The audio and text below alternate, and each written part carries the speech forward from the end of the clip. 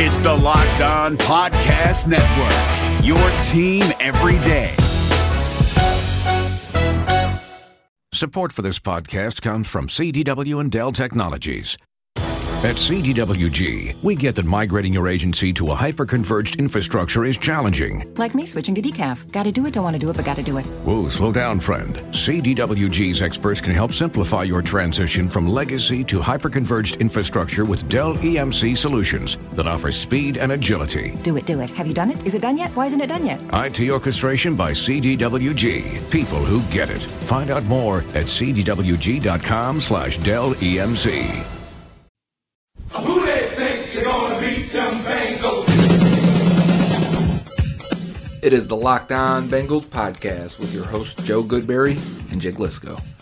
Find us on Twitter at Joe Goodberry and at Jake_NFL. Please like, subscribe, and share as we try to grow this community and pump out daily Bengals content just for you.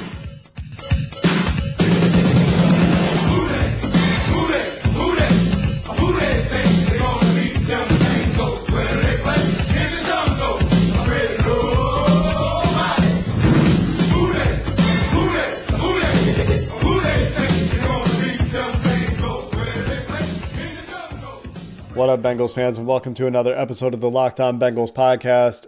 Today, James Rapien joins the podcast. You might remember him from Locked On Bengals before Joe and I took it over. I'm sure you all do. Of course, many of you have asked for James to come back onto the podcast throughout the year, and it's just appropriate this week. It's Browns week. That's the team that James covers up in Cleveland now. Of course, he's still a Bengals fan. You'll hear from him about that, his opinion on the offseason, his opinion on the game, and more after I get you updated on the latest news and notes out of Cincinnati today. That's where we start every day. That's where we're starting today. John Ross is back and ready to go. Damian Willis is back on the practice squad for the transactions for the Bengals today. Looking at the injury report, though, unexpected name showed up on the do not practice list, and that was Sam Hubbard. Zach Taylor said that Hubbard is going to be managed throughout the week and is expected to play. That goes for him and a few guys that are limited today. Ethan Carter coming off a concussion. Nick Vigil still dealing with the ankle injury that he played through last week, and he played well last week, so you hope he can continue to do so, even though he is a little bit banged up. Sean Williams on the injury report with an ankle, and Brandon Wilson has a hand injury. He's limited as well. All of those guys, I think, are expected to play, but A.J. Green will not likely play this week. Drew Sample continues to not practice with his ankle injury. He's still likely not going to play, maybe not for the rest of the season. Geno Atkins, Darqueze Dennard, Tyler Eifert were all limited or didn't practice as part of their veteran rest days and just managing the workload on all of those players, especially as Dennard continues to get into football shape after missing the greater part of the beginning of the season. For the Browns, it's a much longer list of injuries, and if you are in the camp that wants the Bengals to secure that number 1 overall pick, this is reason to be a little bit concerned. Odell Beckham Jr. has been dealing with a groin injury all year, and the Browns haven't really figured out how to use Odell Beckham Jr. effectively all year. This should be a terrifying chess piece for Freddie Kitchens and Baker Mayfield. Instead, it doesn't seem like they're using him to his full potential. Regardless, he was limited today with his groin injury. Going through the list of guys that were limited or didn't practice for the Browns, Demetrius Harris, the tight end, was limited with a shoulder injury. Chris Hubbard, the tackle, didn't practice with a knee injury, and Carlos Dunlap, fresh off his AFC Player of the Week award, is probably licking his chops ready to go again if Hubbard doesn't play. Kaderil Hodge, the wide receiver, was limited with an Achilles injury. Jarvis Landry was limited with a hip injury. Baker Mayfield banged his hand on a helmet last week. He was limited with both the hand and the rib injury that he's dealing with. Greg Robinson, however, back with his concussion. Olivier Vernon and Greedy Williams, the other two big names to watch, limited for Olivier Vernon and his knee injury. And Greedy Williams, the second starting corner for the Browns, limited with a shoulder injury. J.C. Treader, the Browns starting center, also didn't practice with a knee injury, so that could be two offensive linemen down for a unit that hasn't been exactly good for the Browns this year. And with the Bengals defense playing really well the last 3 weeks, if those guys can't go, it might be tough for the Browns to get their offense going. That said, the Browns' skill positions are still stocked. They've got Kareem Hunt, who's played really well since coming off his 8-game suspension. He's been a great complement for Nick Chubb. Outside, of course, they've got Beckham and Landry, both of whom are dealing with injury, but both of whom are also very productive, talented players. So if Baker Mayfield can play more like he did in 2018, if he can get some decent protection, if he can find those receivers, could be tough for the defense that's played really well the last 2 weeks. And this will be the best offense the Bengals have played, at least since they played Oakland. At least if you go by DVOA from Football Outsiders, Oakland ranks 11th in offense and Cleveland ranks 17th. The Steelers and the Jets down at the bottom of the league. The Steelers are 28th in total offense according to DVOA, and the Jets are 31st. So the last 2 weeks, despite the Jets' recent success, come against teams that have been struggling all year on offense. The Browns much closer to the top of the league than they are the bottom of the league, right in the middle of the pack. So expect a stiffer test for the defense that has really been playing quite well. But again, if some of those guys on the offensive line for Cleveland aren't going, that bodes well for a defensive line that's really put it together in all phases of the game. Carlos Dunlap, Sam Hubbard, Carl Lawson, Geno Atkins, all getting it done as pass rushers. You throw in Josh Tupou and Andrew Billings. Those guys are getting it done as run defenders along with the aforementioned defensive linemen. So could be a good test for this defense that has started to gel and come together. Meanwhile, Andy Dalton gets to throw to John Ross and a nearly full complement of skill players, really only missing A.J. Green at this point.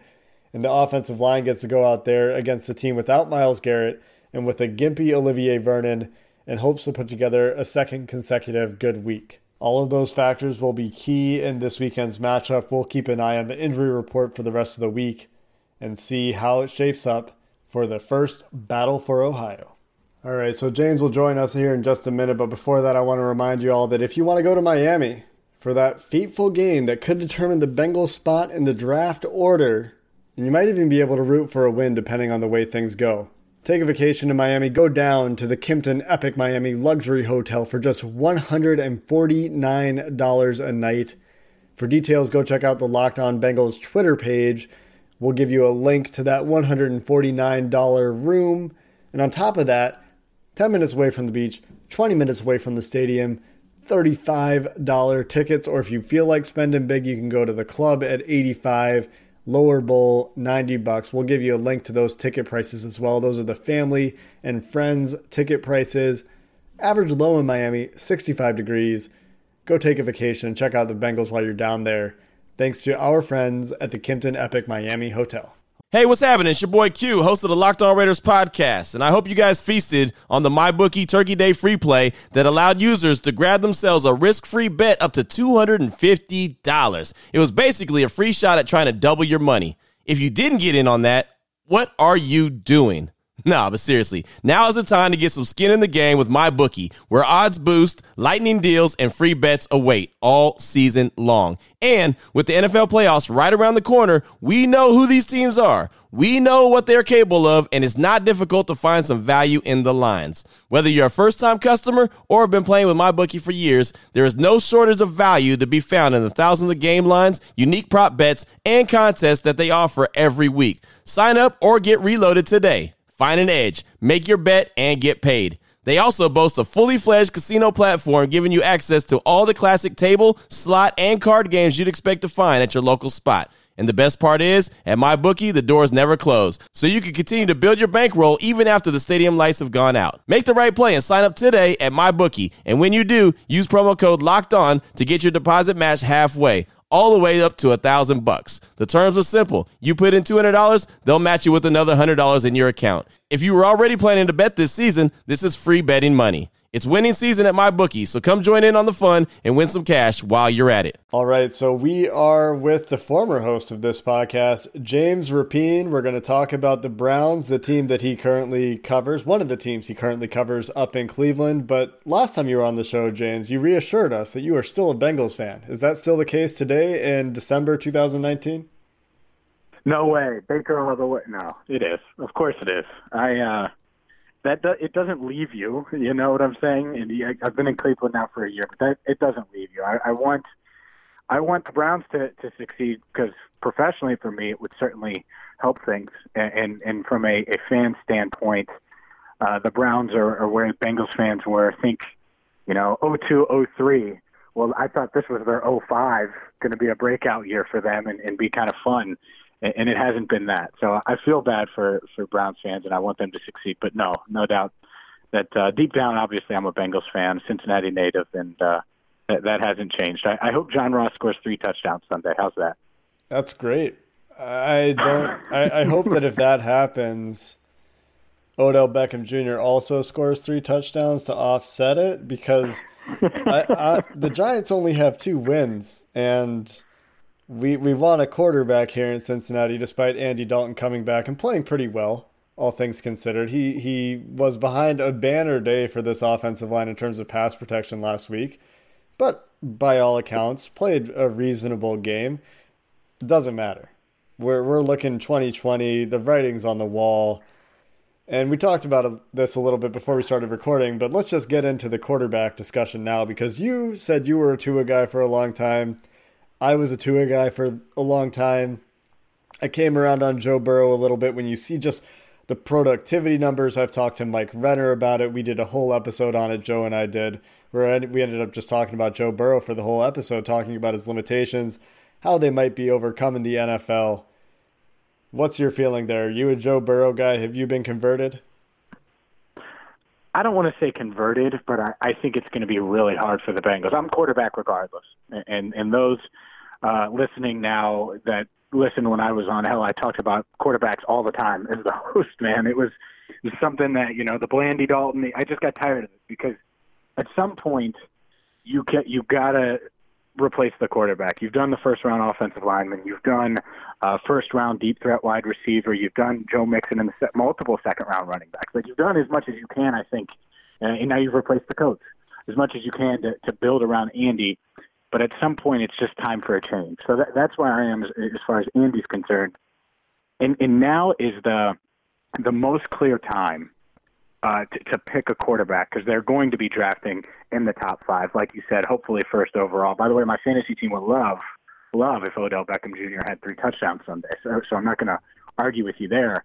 But yeah, this is the time now where they're really in position to take that franchise quarterback, because you think back 2017, they still felt like if they found a way to replace Marvin Jones, who had left a couple years prior, they could get back to that 2015 offense. And I know there was lineman issues and all that, but that's what they thought. They thought Andy could still be the guy.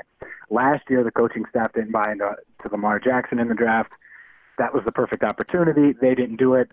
Fine. Well, now they're going to draft first overall, and it's time to get the quarterback. You just have to. You can't pass on it again. You could have made the argument for Watson in 17, Lamar in 18. Now's the time. Whoever it is. And I've obviously kept an open mind there, but it's got to be a franchise quarterback first overall. Yeah, I think if you're picking first overall, with the way this roster is constructed, if they think they are just a defensive end away, if they think they're just a Chase Young away, I mean, you think that's going to make up for 10 wins? You need something big to change, and I think they need to change our organizational approach. I think that the attendance numbers being as bad as they've ever been in Paul Brown Stadium, they just had their worst attended game, I think, since Paul Brown Stadium opened, under 40,000. Right. I think it was worse since 95, I want to say. Yeah, the 39,000 mark. And that's the recorded attendance. Oh, yeah. I bet there was 22,000 people there, 25,000 people there. It was probably pretty rough. It looked empty. I at one point saw a picture and I was like, oh yeah, it looks like there's probably about 10,000 people there. And then I was corrected. It was probably more like 20. But I mean, that's got to be embarrassing or hurtful at some level to the Brown family. It certainly isn't good for their revenues.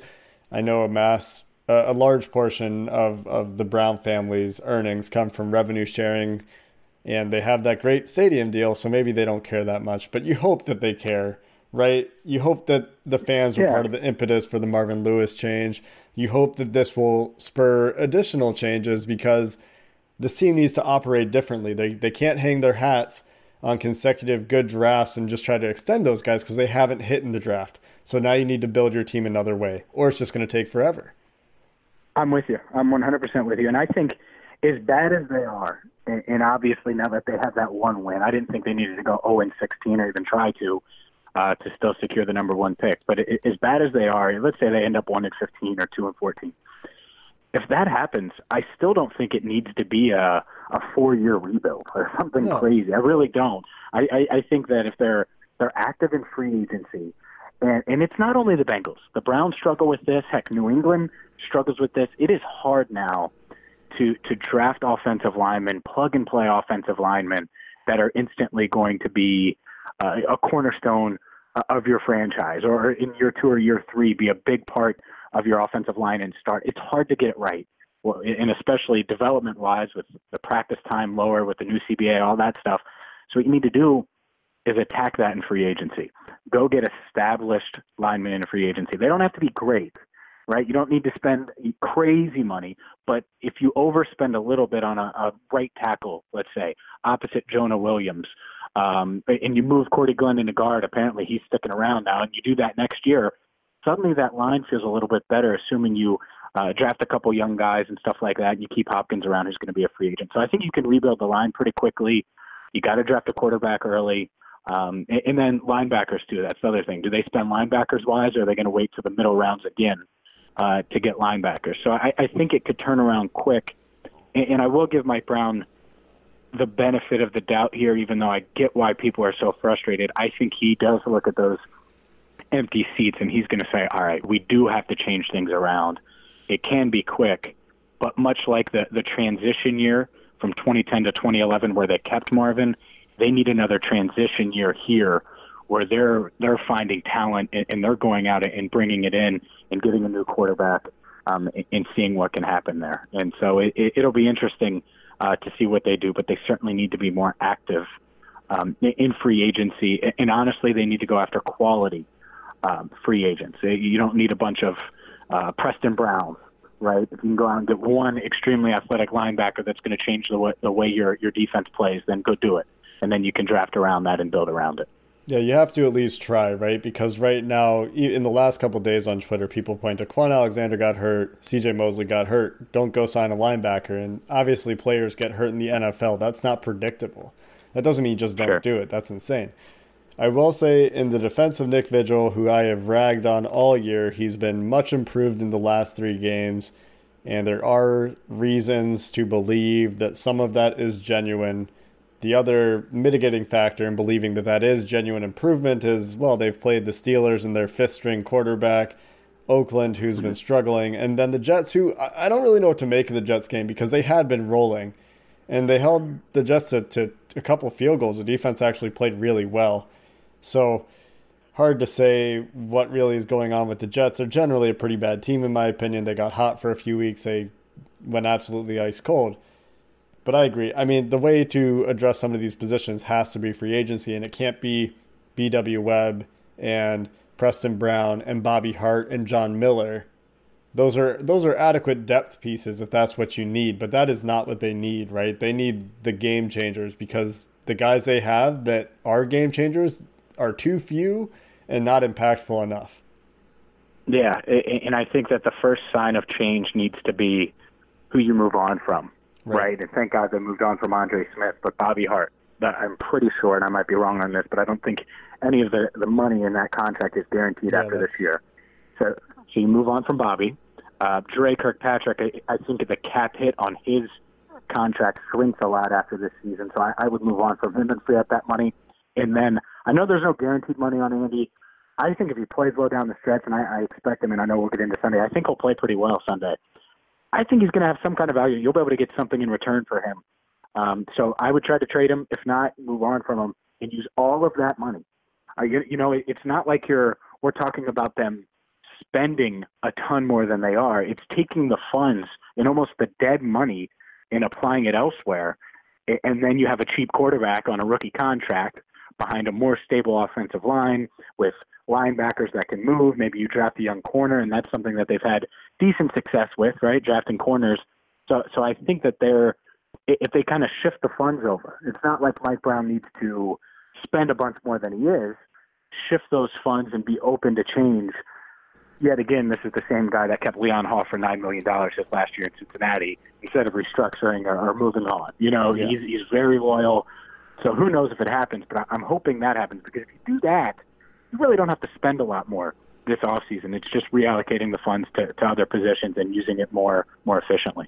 There's some structural things I think the Bengals can do in terms of their front office and the way they generally run the franchise that can make a big difference too. We've talked about for years the scouting department far too small. You add 6 scouts, that goes a long way in establishing some goodwill for me as a fan who's looking at them as doing business way too old-fashioned. They have to modernize, I think, their operations. So you improve your front office, you build a practice facility, you establish a ring of honor, you embrace analytics to some degree, because you look around the league and the teams that are doing this are successful. And Zach Taylor has done it to some degree, to his credit.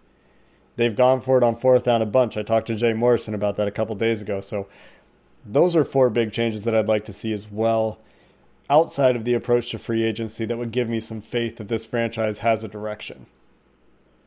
Yeah, I'm with you. I think, look, if you're, think about it like this.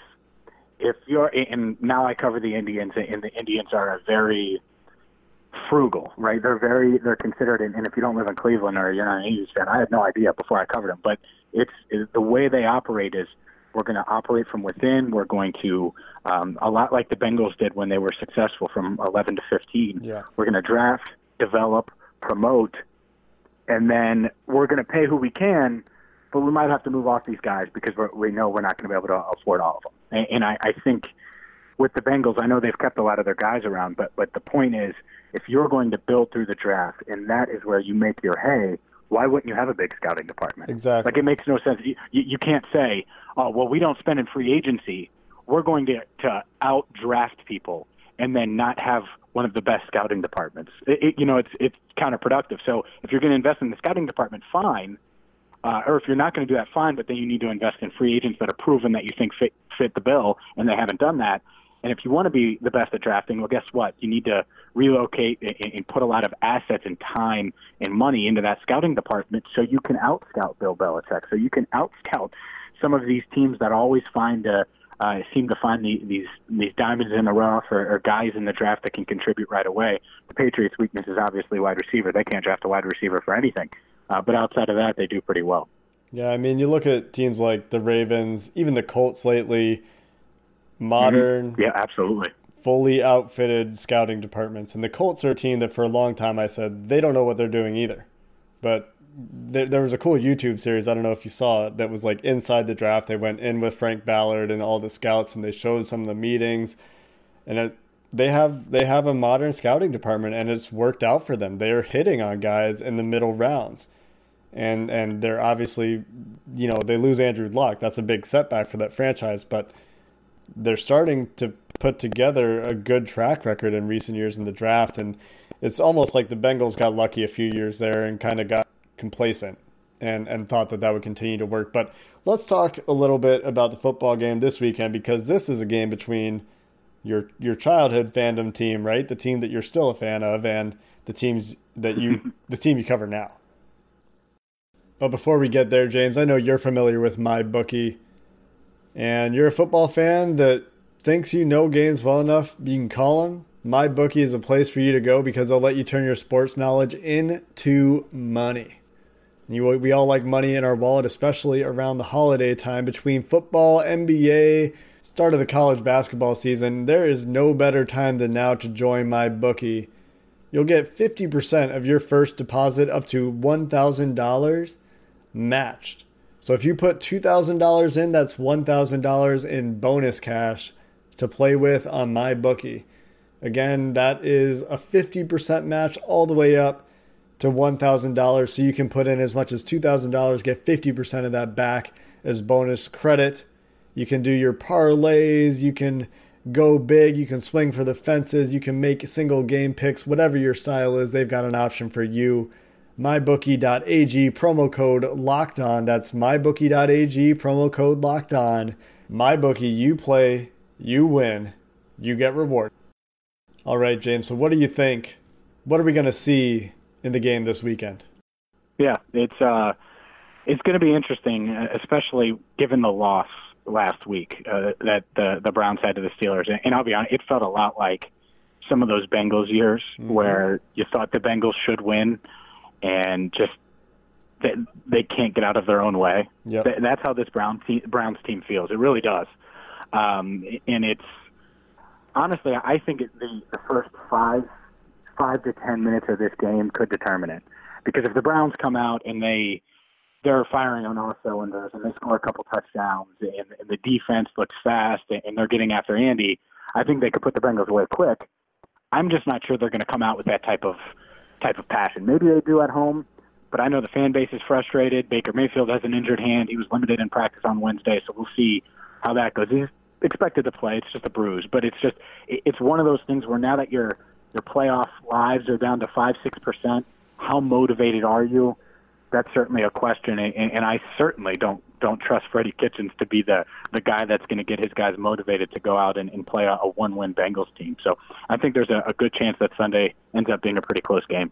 I just hope it doesn't get ugly because the Browns have played some very emotionally charged games, let's say against the Steelers. I personally am sick of that. I'm glad that it hasn't happened with the Bengals this year, and I just don't want to see more of that.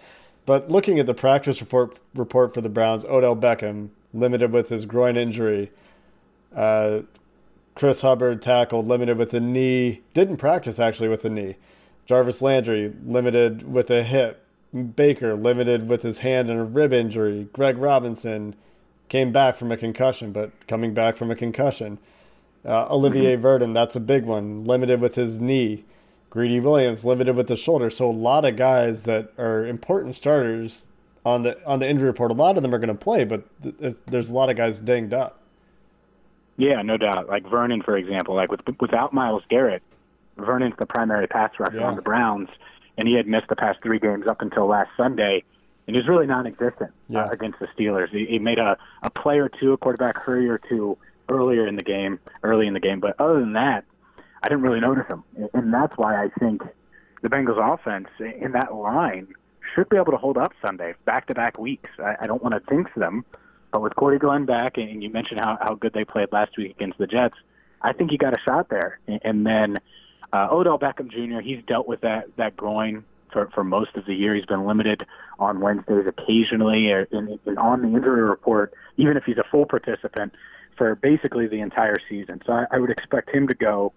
But yeah, it's going to be one of those games, especially offensive line-wise, because Greg Robinson, that's good that he came back. But Chris Hubbard, as bad as he's been, he's still better than what you have. In the Browns' offensive line, it's better than the Bengals all season long, but it's certainly been a sore spot on that offense. So injuries, if it takes away from that offensive line at all, or Olivier Vernon or anything like that, that could be a big loss in what is a must-win game for the Browns.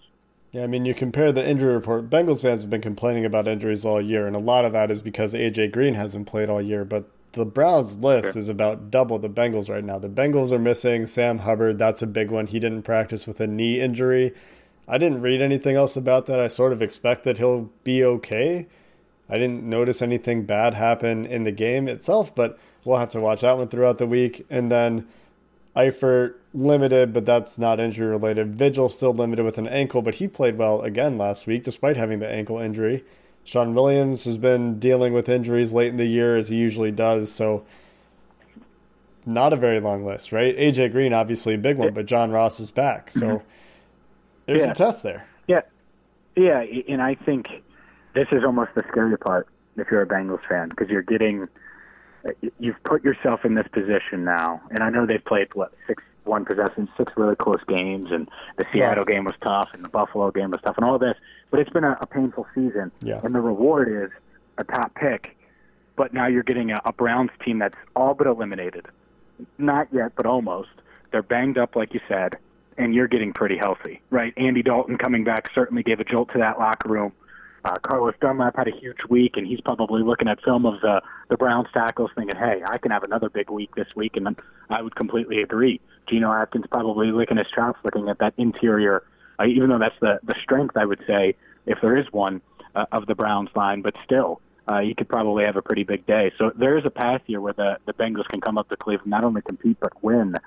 And I think 2 wins is about where you want to max out at. Not that you don't want to play well down the stretch and see some young guys perform well, but 2 wins is probably my max. I don't even want to risk 3, because I think if you get to 3, you could be in danger of losing that top overall pick. Yeah, I mean, I can easily see the Giants winning one more game. Eli Manning's coming back off the bench. I don't know if that's going to be a net positive for the Giants, but he's going to play for Daniel Jones probably for a couple weeks here, and the Giants play Miami at least, right? And they play the Eagles twice. Maybe I have them mixed up. Yeah, they have the Eagles this week, I know. All these teams that are at the bottom are playing each other a bunch in the last few weeks of the season, and the Eagles look all out of sorts. They just lost to the Dolphins, so that's got to be a winnable game. So I'm with you. I'm worried about 3 wins for sure. 2 wins, I can see the Giants getting another one. And even if the Giants do end up picking first, Dave Gettleman will probably pick a running back because Dave Gettleman things. But, I mean, what do you don't want to risk it, right? Because maybe Dave Gettleman wises up and decides, oh, you know what? Somebody's going to trade me 3 first-round picks if I trade back 3 spots. Maybe I should do that and draft a running back there instead of at first overall.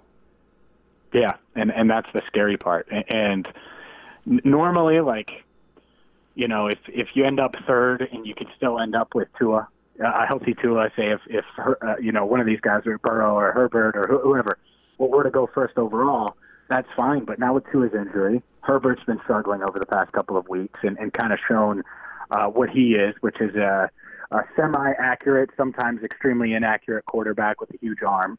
It seems like it is just Burrow. And so the options aren't there like it felt like they could have been a couple months ago. So I think first overall, like, they need to have the discussion. Whatever it takes to get that first overall pick, that's what you want.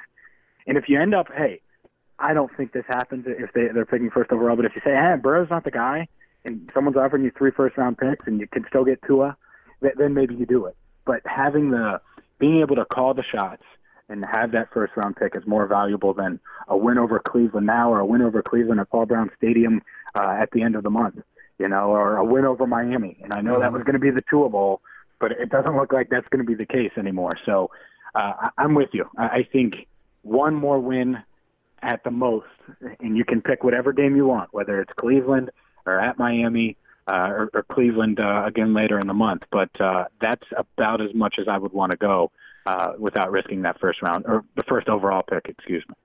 So the Browns are favored. I don't know if they're still favored by 9, but I know they opened favored by 9. You think the Bengals might win this game? Are you comfortable enough to say, yeah, the Bengals are definitely covering? Or are you the sports betting type? You'd be willing to put that bet kind of down? I would lean that way. I would probably stay away because it really just depends, to me, what teams you see. Like, do the Browns come out, and are they just pissed off because they lost last week, and do they come out ready to go, and are they firing on all cylinders? Because they came out 2 weeks ago at home against Miami and did exactly that offensively and defensively and really just punched the Dolphins in the mouth early. And even though the Dolphins scored in the second half and played well in the second half, it just wasn't enough to overcome. And the Browns have played well at home recently. They've won their last 3 games at home. So that part of it would be kind of scary if I was betting on this game the Bengals way. That being said, I think that they could certainly hang around. I think that especially if the Browns don't get off to a quick start, I like Zach Taylor more than Freddie Kitchens, so that matters. And that's not saying a lot because I don't think Freddie Kitchens should keep his job. We mentioned the injuries at tackle, and if Greg Robinson comes back, that's fine, but he's not going to scare anyone. So I think that the Bengals certainly skill position-wise, Joe Mixon is up there with, and I know Hunt and Chubb are great, but Joe Mixon's up there, man, and I tried to tell people that, and it's tough. I think Tyler Boyd's right there with Jarvis Landry. You know, there is no Odell Beckham Jr., but the Browns don't know how to use Odell Beckham Jr. right now, so who knows if he counts. So, yeah, I think that the Bengals have a shot. If I had to lean one way or the other, I would take them in the points, but I would probably stay away because I think it'll be one or two extremes. Like, it'll be like 24-21, and it could go either way, or it'll be 30-10, and the Browns never gave the Bengals a chance. So it's one extreme or the other in my book. Yeah, it's really hard to say with both of these teams right now what you're going to get, especially without Myles Garrett out there and with the inconsistency and the inexperience of Freddie Kitchens. I get it. I'm with you. I don't know what team I'm going to expect either. Jeff Lloyd yesterday on the crossover episode was talking about how he likes it when the team comes out and plays angry, but you don't really know what you're going to get. You expect that they'll get up for a home game against a divisional opponent, but who knows? I think the Freddie Kitchens hire looks worse and worse by the day. I mean, is there any chance that he's back? Are they going to give him another year just to try to get some consistency? Or are they going to say, you know what, we need somebody who can rein this team in? I know from a general standpoint, right, you don't want to fire a coach after one season. But I don't know of a coach that could have done worse than he's done right now. I mean, you're 5-7. Odell Beckham Jr. is non-existent in the offense crazy. For long. It's insane. And, like, there are fans, Jake, that think, like, it's OBJ's fault. Like, they're like, man, he just doesn't fit this offense. I'm like, OBJ fits any offense. I can't believe we're having this conversation. But, like, that's how some people are believing. I'm like, that should not be the case. In that alone, like, he was hired for his play calling, right? You know how many years we watched Marvin's defense struggle, and it's like, man, he was hired for his defense. And, well, this is the exact opposite of that, and it's year one. He has as much talent as any first-year head coach could ever want. And I know there's some flaws, but overall, he was handed a dream job. I mean, first year, you get Baker Mayfield going into year two. You had worked well with him, and you have all this talent from Odell Beckham Jr. to Jarvis Landry, and then you get Kareem Hunt a gift after 8 games, and he's been great. I mean, Kareem Hunt has been great, slid right in and played well next to Nick Chubb.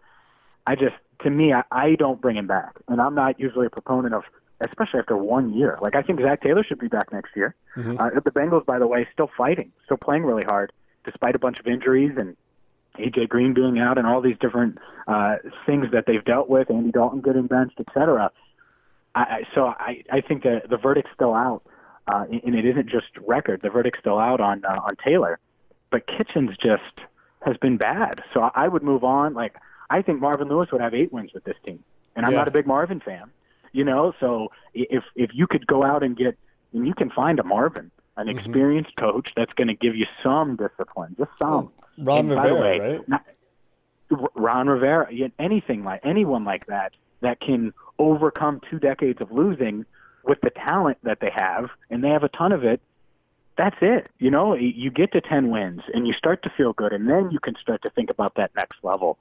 I think they thought Freddie Kitchens, the way his relationship was with Baker, the play calling at the end of last season, that it would carry over. And I think it's almost the Sean McVay effect to a certain degree. Like, oh, yeah, we got to go with the offensive mind. Yeah, well, let's also not go with the position coach, who's a running backs coach in Arizona for 10 years, has never been a coordinator, called some decent plays for 5 or 6 games down the stretch, including 2 games against the Bengals, you know, with that defense last year, which was one of the worst in the NFL history. And just do that, and they made the wrong decision. And so I think if you can come to that conclusion, you should move on. I'm just not sure. I think they could worry, I don't know if we should move on after 1 year. My argument would be plenty of coaches want to coach Baker Mayfield and Odell Beckham Jr. and Nick Chubb and Jarvis Landry and Myles Garrett and, you know, Denzel Ward. I could go on and on and on, right? So I think that the job would still be sought after, and they would be able to get their target if they move on from Kitchen. So I know I'm rambling here, but it's crazy to me that I'm saying this, but I still think that there's a shot that he comes back next year. But I don't even know if I would have brought him back after last week, after the T-shirt thing in the movie theater and all that stuff. It's ridiculous to me. He's definitely not an NFL head coach. Yeah, the circus around it, right? Just every time you hear about Freddie Kitchens and the Browns in the media, it's like, what the hell are they doing up there? Like, be a professional football team. This is a year you were supposed to get it together, and this is what you do with it. And you feel a little bit for the Browns fans, right? Because there's good football reasons to think this team should have been really good, and instead they get what they've gotten this season. And admiration to them that stick with the team, but similar to a lot of Bengals fans, I wouldn't blame them for being at the end of their rope a little bit and saying, "Come on, guys, let's just be a professional team. Let's stop being a laughingstock." And Bengals fans, I'm sure, are feeling the same way after this season. Well, James, it's been a pleasure. Good to have you back on the podcast. I would love to get a hot take from you before you go, as I do. Do you have any of those? Oh, a hot take. Yeah, I mean, I always have hot takes. Let's see here. Let's think about it. Well, I'll do one that I said on Twitter. I obviously haven't been able to say it on the podcast, but for your guys' listeners, I think for your listeners, I've gotten a lot of pushback on my A.J. Green take, but I think they should keep him. I don't think they should have moved him at the trade deadline for a third-round pick like some were saying. Re-sign him. He's going to make life on Joe Burrow nice and easy because he's going to go up and make plays and do that. And even if he's not a guy that we saw a couple of years ago, he can be the Larry Fitzgerald to the Bengals' Kyler Murray. So that would be one. You just don't let elite talents like that go. It's funny. I said the exact same thing to Jeff yesterday. I said, keep A.J. Green, let him be your Larry Fitzgerald. And he'll be better than Larry Fitzgerald for a couple of years because he's still a little bit younger. Sure. But that is not. He's more physically gifted than Larry Fitzgerald. I know Larry's a top 5 or 10 receiver ever, but he's more physically gifted than Larry Fitzgerald. Yeah, that's actually not that hot of a take. Joe and I have said that since the trade deadline. We were kind of of the opinion that they can move him at the trade deadline for adequate value, right? But as soon as they didn't move him, it was like, okay, you didn't trade him. You better bring him back now. Gosh, I'm trying to think of another hot take I can give you. You agree with this one because we talked about it before we started recording, but Tua is still going to be, I think he's going to be a top 5 pick and in the running for the first pick, despite the hip injury. So there's one. It doesn't mean he's going to go first overall, but the Bengals or whoever else is going to evaluate him and potentially take him first overall. Yeah, that's one where we just need more information for sure. Like, is he gonna? How's he gonna recover? If he's gonna actually throw before April, then yeah, absolutely. Yep, and I don't know. Here, I'll do one for Sunday. John Ross finds the end zone on Sunday, so we'll do that. How about that? In his return, even though he's going to be on a snap count, it sounds like. I think he's ready to go and ready to. By the way, you know how much it pained me to not be able to come on after week 1 or week 2 when he puts up these huge numbers and be like, "That's damn right. I told you guys," because I got so much criticism during that, after that draft and the injuries and stuff. So good for him. Hopefully, this is just the start. It was nice to see a coach that actually knew how to use a speedster like Ross. It was refreshing to see Zach Taylor do that. Yeah, I mean, with Ross, you hope that the drops are something that he can work on, go buy yourself a jugs machine kind of thing, and you hope that he can stay healthy because those two criticisms, the drops is fair. The health thing, I mean, what can you do? You can't really criticize a guy for being injured. He broke a bone in his neck. I don't know what you want from him, but, you hope he overcomes those things and has a good career because he's obviously capable of doing some pretty special things.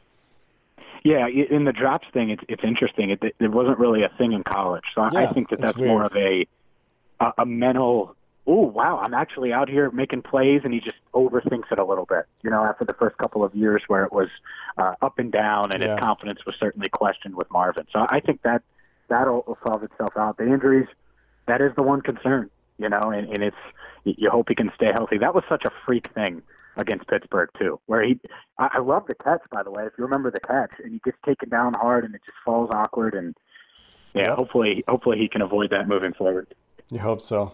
Well, James, thanks for the hot takes. We tried. I thought we would have some more butting of heads as we have on Twitter in the past, but instead we find ourselves agreeing with one another, and I don't know what that means about the world and the cosmos, but it is what's happened today. Yeah, it is. It was nice to agree. I appreciate you having me, and hopefully, like I said, we're talking about Joe Burrow or a quarterback, whatever franchise quarterback the Bengals end up falling in love with first overall. And not an Andy Dalton extension, which was going to be conversation point A, and we forgot to get to it. That's too bad. Maybe next time, though. Until then, James. No, not next time. Not ever. Never be a topic. It better not be. Oh, my God. You can't even do the joke. Okay, that's fine. That's fine. We'll just end it there. James Rapien, everybody. Go find him on Twitter, at James Rapien. He's covering the Browns now, but he still has those Bengals takes. And it was nice to have him back in the Locked On Bengals podcast. Until next time, Bengals fans, have a good one. Did you watch the 2020 Reds with higher expectations than a first-round wild card exit of epic proportions? Did you think that the Reds hitting would come around with the signings that they made last offseason? Are you wondering who is asking you all of these questions? Hi, my name is Jeff Carr, and I host the Locked On Reds podcast each and every day, part of the Locked On Podcast Network, your team every day. Throughout the offseason, I'm going to take a look at these Reds, how they fix what didn't work in 2020, and how they continue their success in 2021. But wait, there's more. I'll also have interesting interviews with players, writers, and everyone in between talking about the Cincinnati Reds. Come join me on the Locked On Reds podcast each and every day.